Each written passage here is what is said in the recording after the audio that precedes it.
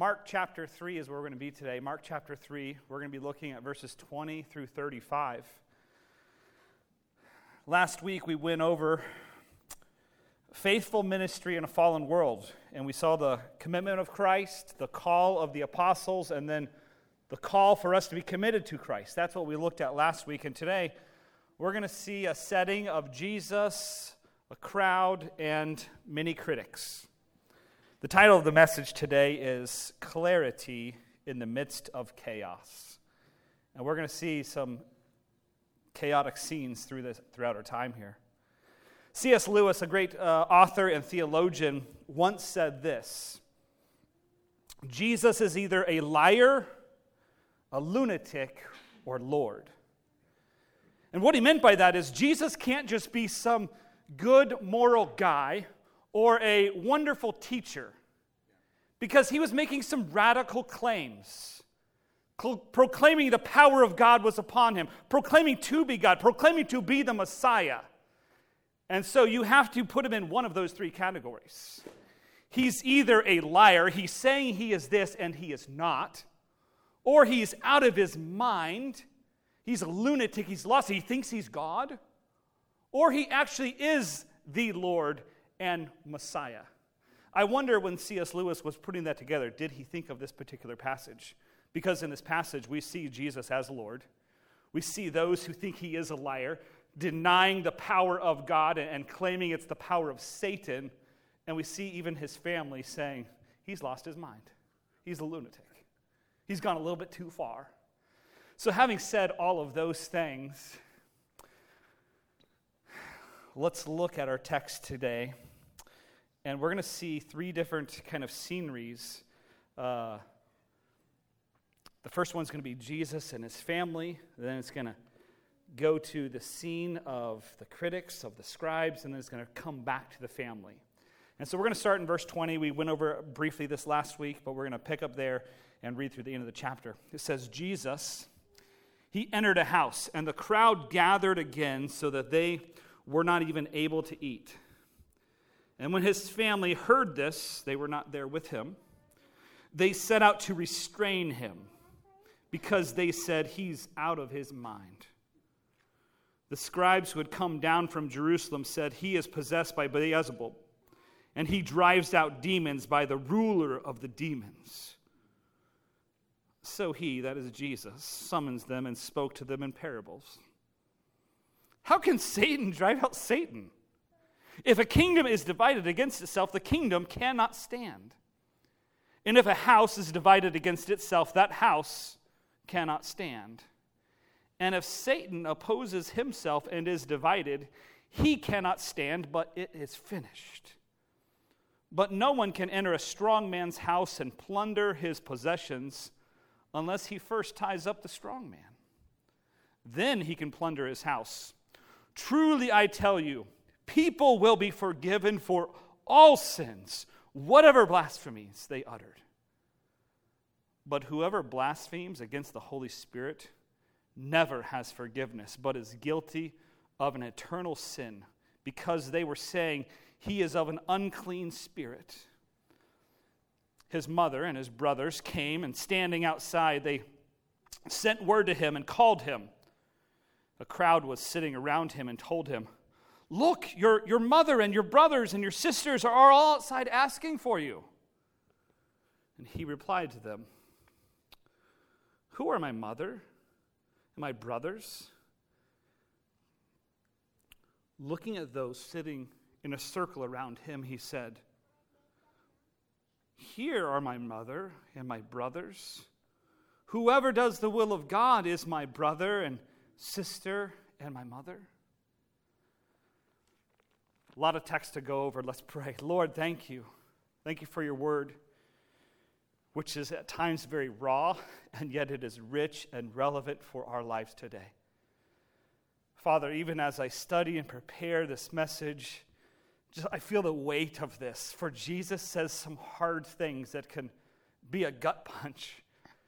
And so, Lord, I pray that your word would speak, that your spirit, just as the spirit that moved upon and through Jesus, that your spirit work amongst us today. And not just in this moment, but as we go out of here, may your Spirit continue to work within us, that we would be changed and conformed to be more and more like Jesus. So, Lord, we commit this time to you and ask for your help during this time. It's in Jesus' name we pray. Amen. Have you ever thought you knew someone, but it turns out that you didn't really know them? Maybe you thought they were good, and it turns out they were not good. Or maybe you thought, that person's bad, really bad, and maybe it turns out they're actually really good.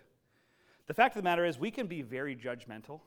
We can think we know someone, but we can be misinformed, misguided, come to the wrong conclusions, and we think this about somebody. Lots of people are doing this in this story. Lots of people are coming to their own misguided, misinformed conclusions. Some out of ignorance and some just out of a hardness of heart. And that's what we're going to see here. And the same is true of us. And if we're not careful, that can be our mindset towards Jesus or towards others. And so in this setting, lots of people are going to say lots of things. And Jesus is going to have some things to say about that. He's going to want to set some people straight, correct or reorient their thinking of their false or misaligned. He just wants to realign them. He wants to correct them. He wants to get them on the path. And so in the midst of all this, he's going to reveal his true identity. He's going to reveal his character, and he's going to reveal his true power source. That is from God, the Holy Spirit of God that is resting upon him and working, and you ought not press against that. The big idea is this. The gospel of Jesus calls us into a forgiven and familiar relationship with him. And so as Jesus goes throughout life, he's wanting to call people to this forgiveness and into this familial relationship. His family didn't get this. The religious scribes, the religious elites didn't get this, and he wants them to get it. You see, the gospel doesn't call us to fix Jesus and to fit Jesus into our life. God actually, through the gospel of Christ, looks to fix us and to conform us to be more and more like Christ. And so that's what he's wanting to do. And so we see these scenes of verses 20 and 21 and 31 through 35. That's the family. And then right in the middle there, we see this scribes having their opinions, having their thoughts. So with all of that in mind, in all of these settings, here's what we're going to see. We're going to see insiders, that is family and religious elites that actually think, so that they think they're insiders. In reality, in Christ's mind, you guys are actually outsiders. And then those outsiders that aren't family or aren't the religious elites, Jesus is actually going to point out to them, you're actually insiders. And it's this beautiful picture, but let's look at verses 20 and 21, and what we're going to look at here in this scene is just this confusion, this state of confusion. After this mountaintop experience, they come back down, they enter into a house in Capernaum, probably Peter's house. Word is spreading from all around, crowds are gathered from all around, there's followers following him. You know who's not following him, though? His family. And so they get word back in Nazareth. They get word back that, wait, Jesus is thinking he's the Messiah? He's going to upset some people. There's so many people around, he's not eating, he can't sleep. He just needs rest. We need to go rescue him. It sounds like he's out of his mind. It sounds like he's gone a little bit too far. It sounds like loony. I mean, we knew our older brother, growing up, yeah, he was a goody two-shoe, but the Messiah, really? They're not followers of him. They're not following him. They're just hearing all of this hearsay about all of these things. Maybe some of the scribes, before they come to Jesus, they go to this house and say, hey, Mary, and hey, the rest of you guys, Jesus has lost his mind. He thinks he's God. And the brothers, we'll go straighten him out. That's the scene. That's the scene of them leaving to go. He is out of his mind. You see, here's what they're confused about. They think Jesus is confused, and they are actually confused about who he is. They think they need to seize him, to rescue him. They do not understand who Jesus is and why he came. You see, Jesus came to be the great rescuer, not to be rescued. They haven't switched around. They don't see this. They don't understand. They're a little bit confused as to what's going on with Jesus right now. And they're like, if we just get a little bit of time, I think we can straighten them out. I think we can work through this. But you know what's going to happen? In due time, they're going to see. And this ought to bring you and me hope for our friends and family that maybe haven't come to know Christ, who might be a little bit confused on things. Because here's what happens. Jesus just loves them. He just loves them. He just loves them. And after the resurrection, and we fast forward to Acts chapter 1, here's what we see. Mary knew who Jesus was. So she's committed to Jesus. But his brothers, they weren't there. They didn't know all the Christmas story and the birth and all of these things. Maybe Mary told them, but they're still not a believer. But here's what we see in Acts chapter 1. Their confusion gets clarified. They come to know Christ as Lord and Savior. The Messiah who is resurrected and now has ascended, and they go on to do great things for God. James is going to be one of the pastors in Jerusalem. Jude is going to be used, and many others. And so that'll be hopeful for you and me, where your family might be confused right now. It's okay. Take hope. Just love them. Just point them to Christ. Be the example of Christ, even in the midst of confusion.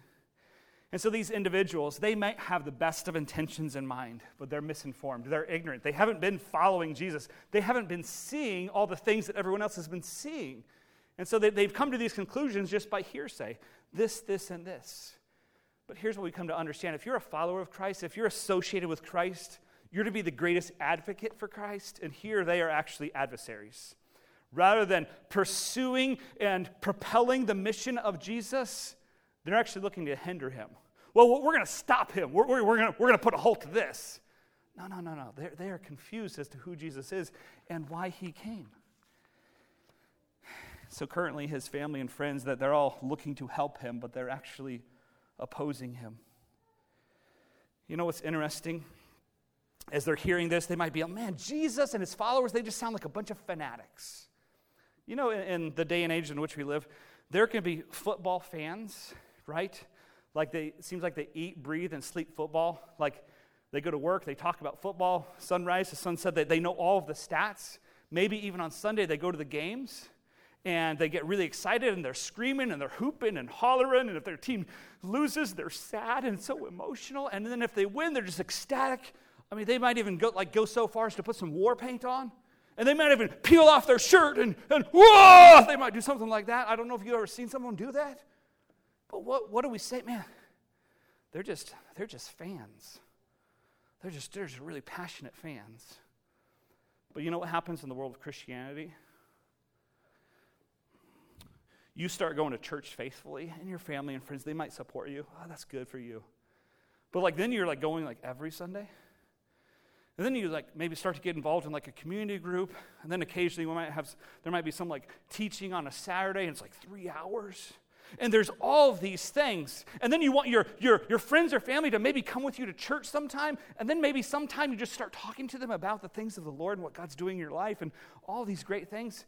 And they might be like, whoa, dude, you have gone too far. They don't call you a fan, they call you a fanatic, some religious freak for wanting to just follow Jesus. And that's what's going on with Jesus and his followers. They're getting these labels. Many people are confused, and so Christ is just committed to his call. But here's what we're going to see. We're going to see this transition from this friends and family who unknowingly are looking to rescue Jesus. There's not bad intentions there. They're just really ignorant. They haven't come to know the truth of who Jesus is. So who can fault them? Right? We want to rescue him from embarrassment and shame and some of the political fallout, and he could get himself in trouble with the authorities if he keeps this. Best of intentions here. So it's not like they're actively against. There's just so much they don't know. But here's what we do see as we look at verse 30 or verse 22 through 28. We're going to see a group that has seen, that does know. They've seen firsthand. They've been following around Jesus here to here to here, questioning him.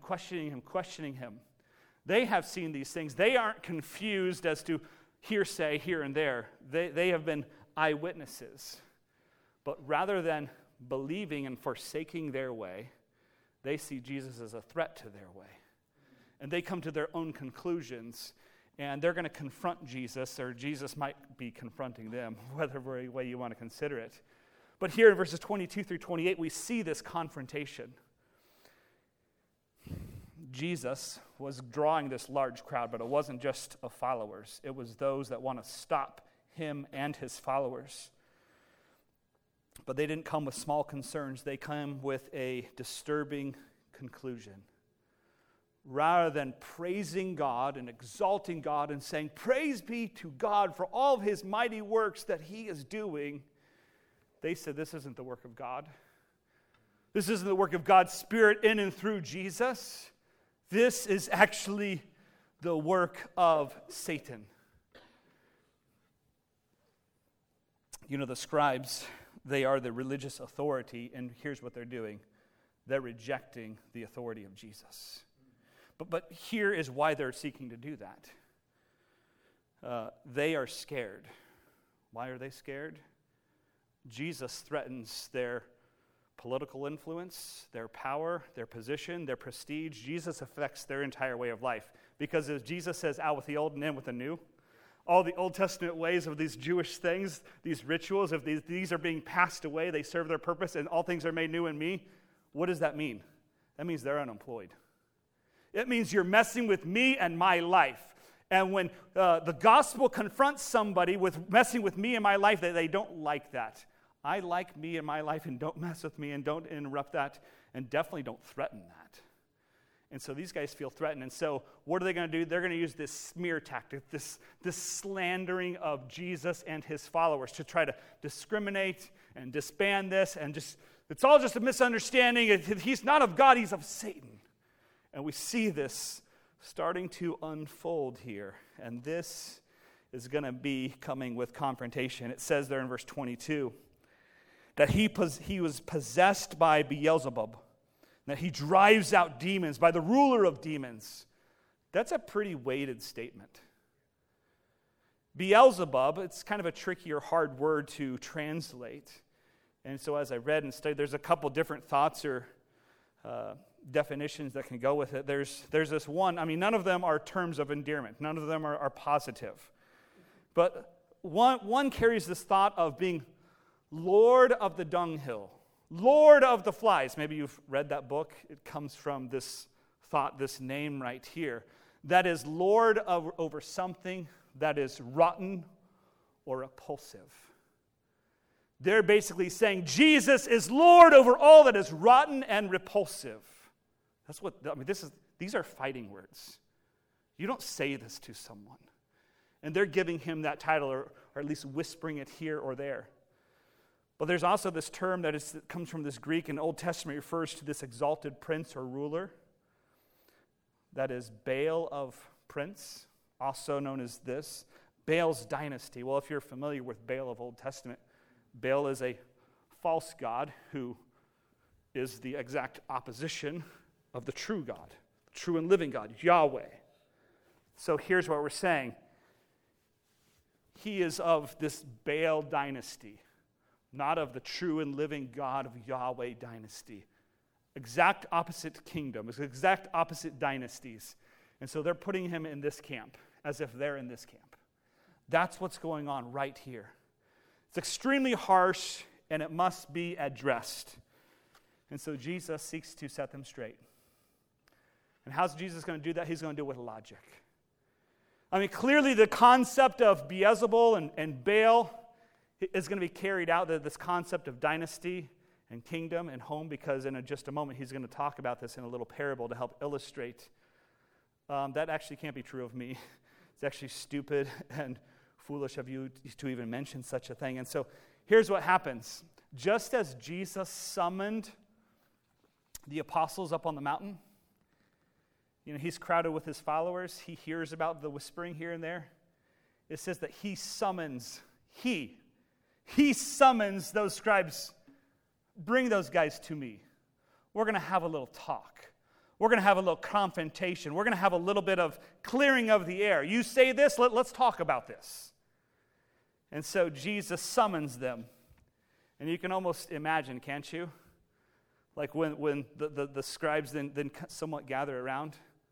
Like the seriousness, like, whoa, things just got really quiet in here. You could probably hear a pin drop as maybe Jesus stands up to look at these dirty, filthy, rotten, hypocritical, hard-hearted scribes and says, I heard what you said about the whole Beelzebul thing. And so, what do good teachers do? Good teachers ask good questions. And he's going to ask some questions in the form of parables and illustrations to help them and help everyone else maybe answer some of the things that have been being said about him. So he says, how can Satan drive out Satan? That doesn't even make sense. That's just ridiculous.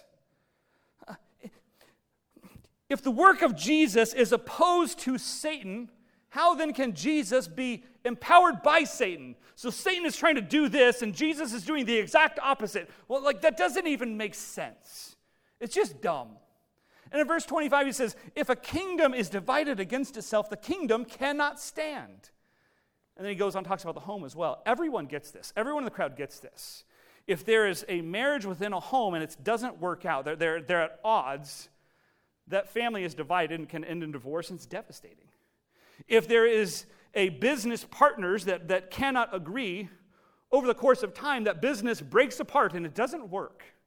And if we look at the course of all of history, all dynasties, all kingdoms that have risen and fallen, have usually risen and fallen from within. Is Satan's mission ultimately to weaken and divide his kingdom so it's destroyed? Like, who does that? No one says, I want to build this kingdom just to destroy it. It doesn't make sense. It's stupid. So you're saying I'm driving out demons and doing all the Satan work? Why would I do that if I'm for Satan, if I'm in that camp? It's just ridiculous. And so, verse 27 says this. He goes on with this other illustration, this other thought. No one can enter a strong man's house and plunder his possessions unless he first ties up the strong man. Then he can plunder his house. You know what Jesus is doing here? He's putting his cards on the table. He's letting the game plan of God be known. Satan is the strong man. This broken world, this broken kingdom has been kind of his domain, and he's been running rampant here and there. But Jesus comes to bring in a new kingdom and take over this rotten kingdom. And so what does he do? He binds Satan.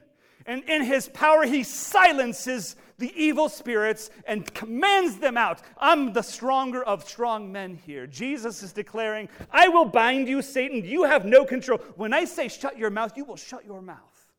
Like, that's what's going on here. They didn't have this power. The scribes didn't have this power. There's a little bit of jealousy, a little bit of envy, what's going on here. And Jesus is putting them on notice. My kingdom is breaking through. And I am bringing a new kingdom, and I am binding the strong man, and I am setting people free from the captive of sin. I'm setting people free from the bondage of Satan and his power and his stronghold. His stronghold is no match for me. And he is breaking people free from the bondage of this oppressor. He is liberating people through the power of God, through the power of the Holy Spirit. He is doing this, not Satan. It's just so dumb to even mention. I mean, Jesus is healing diseased people. He goes on to raise from death dead people and bring them to life. He delivers demons out of people. This is the divine deliverance. Historians you can look through historical accounts of this time frame of Jesus. Because of the thousands and all the things that he's doing, the book of John says that we can't even number all the things that Jesus did. But within this time period, disease is being done away with. People that are dying here, and here, Jesus is going here and healing this and healing this and healing this. He's doing all these amazing things. You know what? There's nothing in Scripture that ever characterizes Satan as doing something good. He doesn't do these wonderful miracles because it goes against his very nature. Satan lies, destroys, and deceives. That's what Satan does. Jesus isn't doing any of that. And so what he's saying is, scribes, you're off your rocker. You're actually the ones that have lost your mind. And he has some harsh things to say for them. But you know what? I mean, Jesus, he eventually will be bound, he will be beaten, and he will bow his head as he dies on a tree. And they think, ha, we've won. And yet the Holy Spirit of God comes forth and brings forth Jesus 3 days later, and the bonds are fully broken. But you know what? It's not just some New Testament thing. Isaiah, just look at this and listen to this. Isaiah chapter 49. Because this is kind of playing into what Jesus is illustrating in this parable. It says, can the prey be taken from a mighty man, or captives or a tyrant be delivered? For this is what the Lord says, even the captives of a mighty man will be taken, and the prey of the tyrant will be delivered. I will contend with the one who contends with you, and I will save your children. I will make your oppressors eat their own flesh, and they will be drunk with their own blood as the sweet wine. Then all of humanity will know that I, the Lord, am your Savior and Redeemer, the mighty one of Jacob. You see, the Messiah is fulfilling his mission and messianic prophecy of old. Once again, the things that Jesus is saying was actually spoken of, and he's doing this. He's binding, he's delivering. That's what Jesus does. This is really good stuff. Jesus goes and just plunders the house. I'm going to bind you up, and I'm going to silence him. I'm going to free him. I'm going to do all this stuff. Like, that's what I do through the power of God. You can't fight it. You can't resist it. This is what I'm going to do. You see, the mission of God is not fulfilled in just compromise or coexisting. When Jesus broke through, he came through to invade and to conquer. And that's what he's doing even in these moments. He is invading this world and turning the world upside down, and those religious elites aren't sure what to do with this. So all they're going to do is just try to cast stones. And Jesus is going to say, sticks and stones may break my bones, but your words, they do not hurt me. But they'll hurt you. And he's going to go on to talk about that. In verse 28, he wants everyone to lean into this truth. You see, he has a serious statement, and he wants all to hear loud and clear. There's almost like this dramatic pause that takes place, where it says there in the scripture, truly I tell you, this is the proclamation of, I'm going to tell you something really important. Now hear this. It's actually, that phrase is where we get the term amen. So if there's a preaching, something you agree with, you might say amen, which is to say, that's true, or I agree. So what Jesus is going to do, how I might say something and you might say amen. Let's just practice. I say something, you say amen. Now let's try that again. I say something really good and you say amen. Okay, very, very good. Jesus, rather than waiting to say something and the amens, he's going to start with amen. I'm going to tell you something really true. You need to listen up. You need to hear this. And he's going to start with some good news where we'll be like, amen. And then he's going to switch to some bad news. So he says this, truly I tell you, verse 28, people will be forgiven for all sins and whatever blasphemies. There is a really small word there, but a really impactful word. And it's that little word, A-L-L, all sins. And whatever blasphemies. Blasphemies, those things that are slanderous or defame God. All of those things are forgiven, can be forgiven. That is really good news. That's where you can be able to say, amen. That's what he was amening. I'm going to tell you something really good, but then we're going to switch to something really bad. And so when we think of all sins, some people think of this unforgivable or unpardonable sin. Is it adultery? Is it murder? Have I done this unpardonable sin, this unforgivable sin? Well, he says here that any and all sins are forgiven. But then there's going to be a comma, and he's going to finish this thought. So he goes from the good news to this bad news. And how do we know that murder and adultery and you fill in the blank are all forgivable? Well, you look at Moses. You look at David. You look at Simon the Zealot. You look at the Apostle Paul. All of these guys had some pretty big skeletons within their closet. And yet God's grace abounds, and his mercies are new every morning.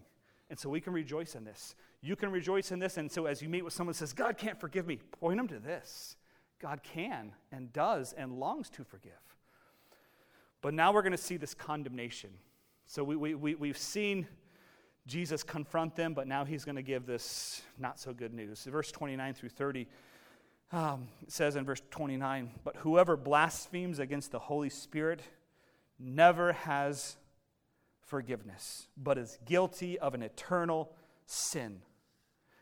This eternal sin comes with eternal consequences. Well, what is this? Well, John the Baptist said that Jesus is going to come as a more powerful one who's going to baptize and bring in the Holy Spirit of God. You can either accept that or reject that. And here's what we see. People knowing, intentionally knowing, seeing all these things that Jesus, they didn't deny the miracles of Jesus. What they're denying is the power that Jesus had being from God. Rather, they're wanting to equate it to something that is evil. They're wanting to equate it to Satan. You cannot be forgiven of saying, I deny God and I deny his power and I say it's the power of Satan. I can't do anything with that.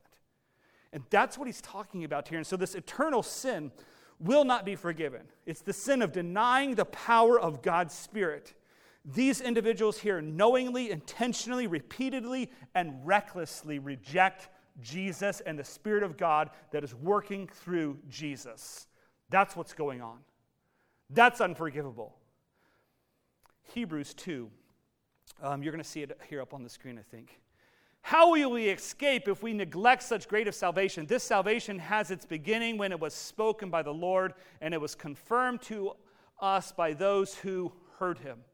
It goes on to say this in Hebrews. I think it's Hebrews chapter 10. Maybe. Maybe not.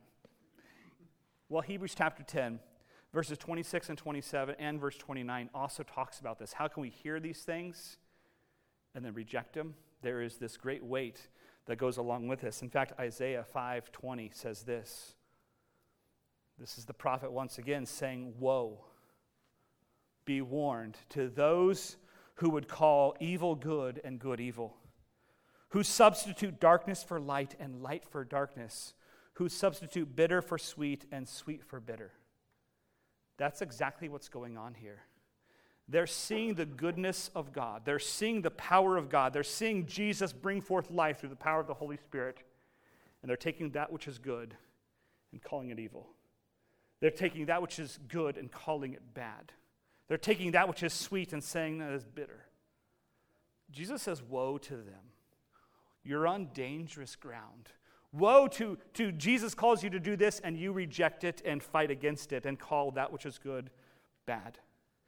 And so individuals who ridicule the Spirit of God, he's kind of giving this warning. You will not be redeemed. You will not be forgiven of this. In fact, you'll be condemned for this. But here's the really good news. When we flip back to the previous verse, anyone of any sin, you fill in the blank, can be forgiven, can be restored, can be reborn, can be redeemed.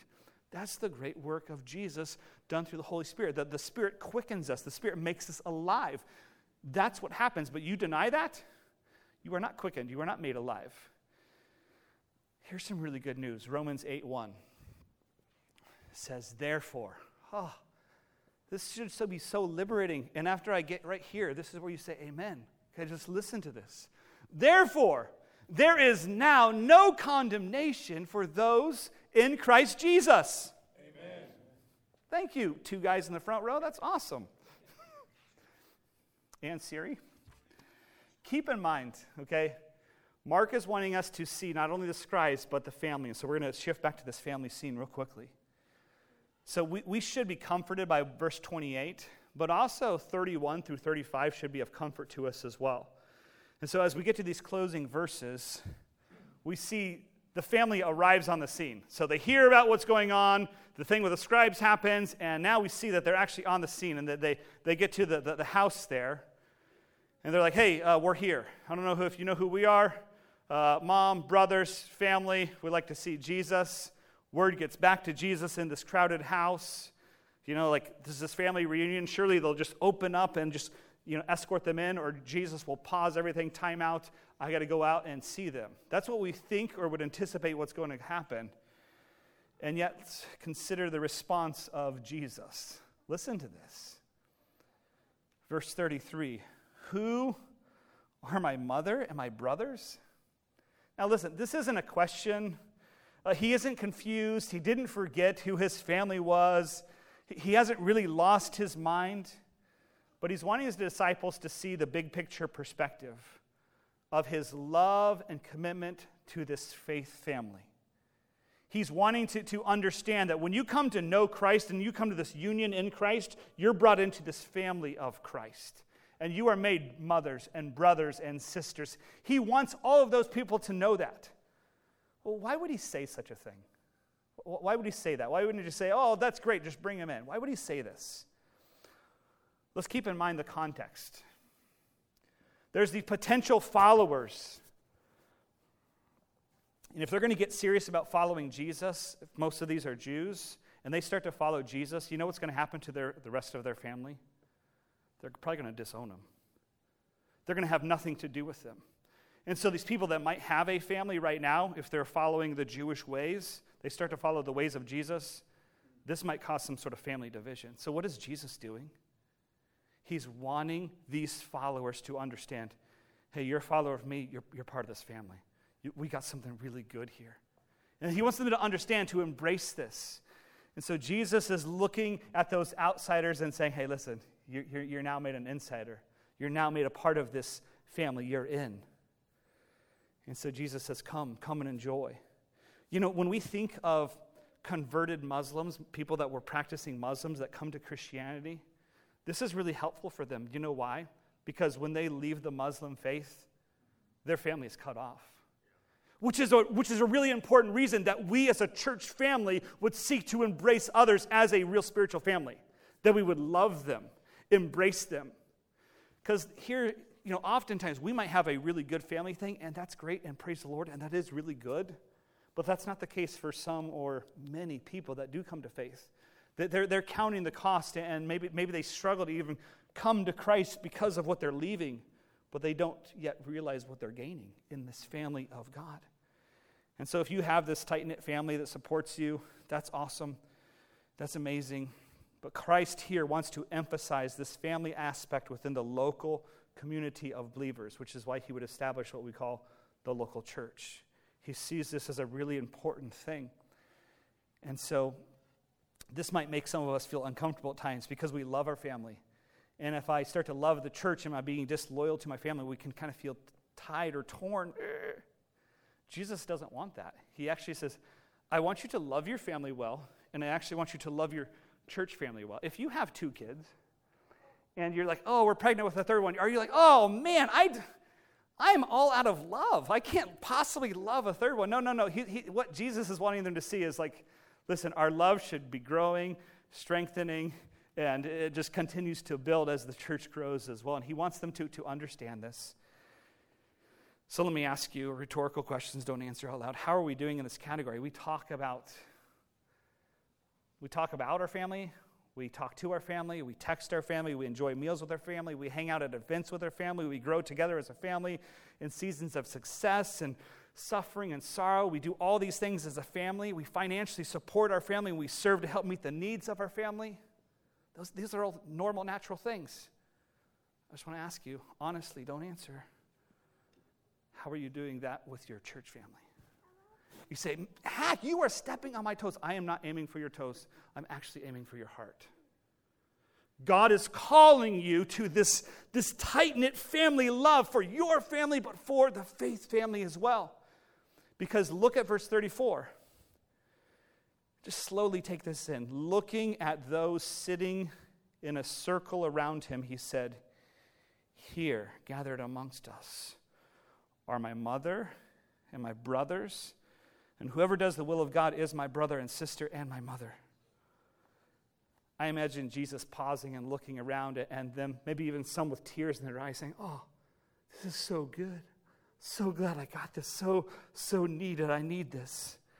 How reassuring this was for those followers, and maybe how unassuring for those religious scribes and religious family or relational family, because they're realizing we're on the outside looking in, not on the inside looking out.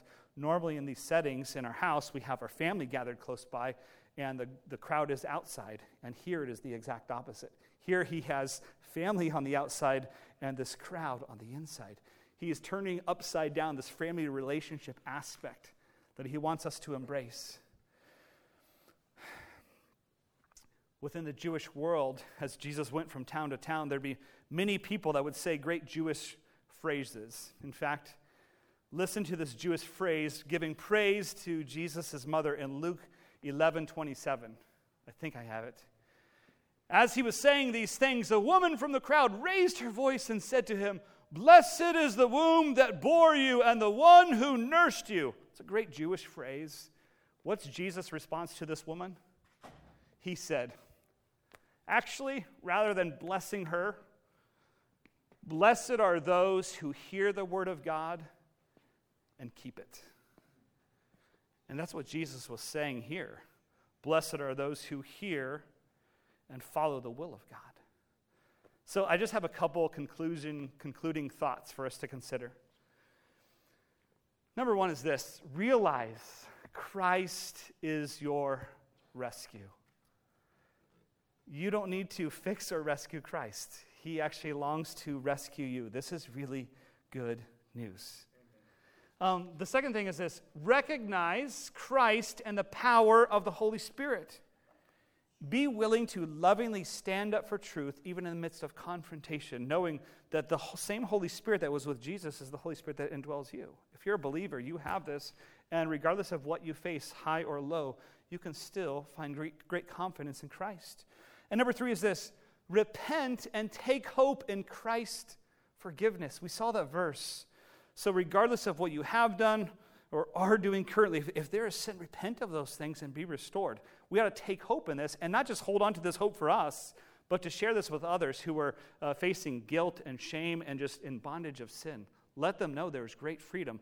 The next one is this: rejoice that in Christ you are brought into this family. So regardless of where you're at today, good, solid family, love that family and pour into the church. Or broken family, know that you can find a church in a local church faith family community. This is good. And then just the last thing is readily follow Christ. As he concludes this topic with them, he's just calling them, hey, just seek to do the Father's will. Follow and obey. Listen and do. Hear and do. Listen and obey. That's what he's calling us to.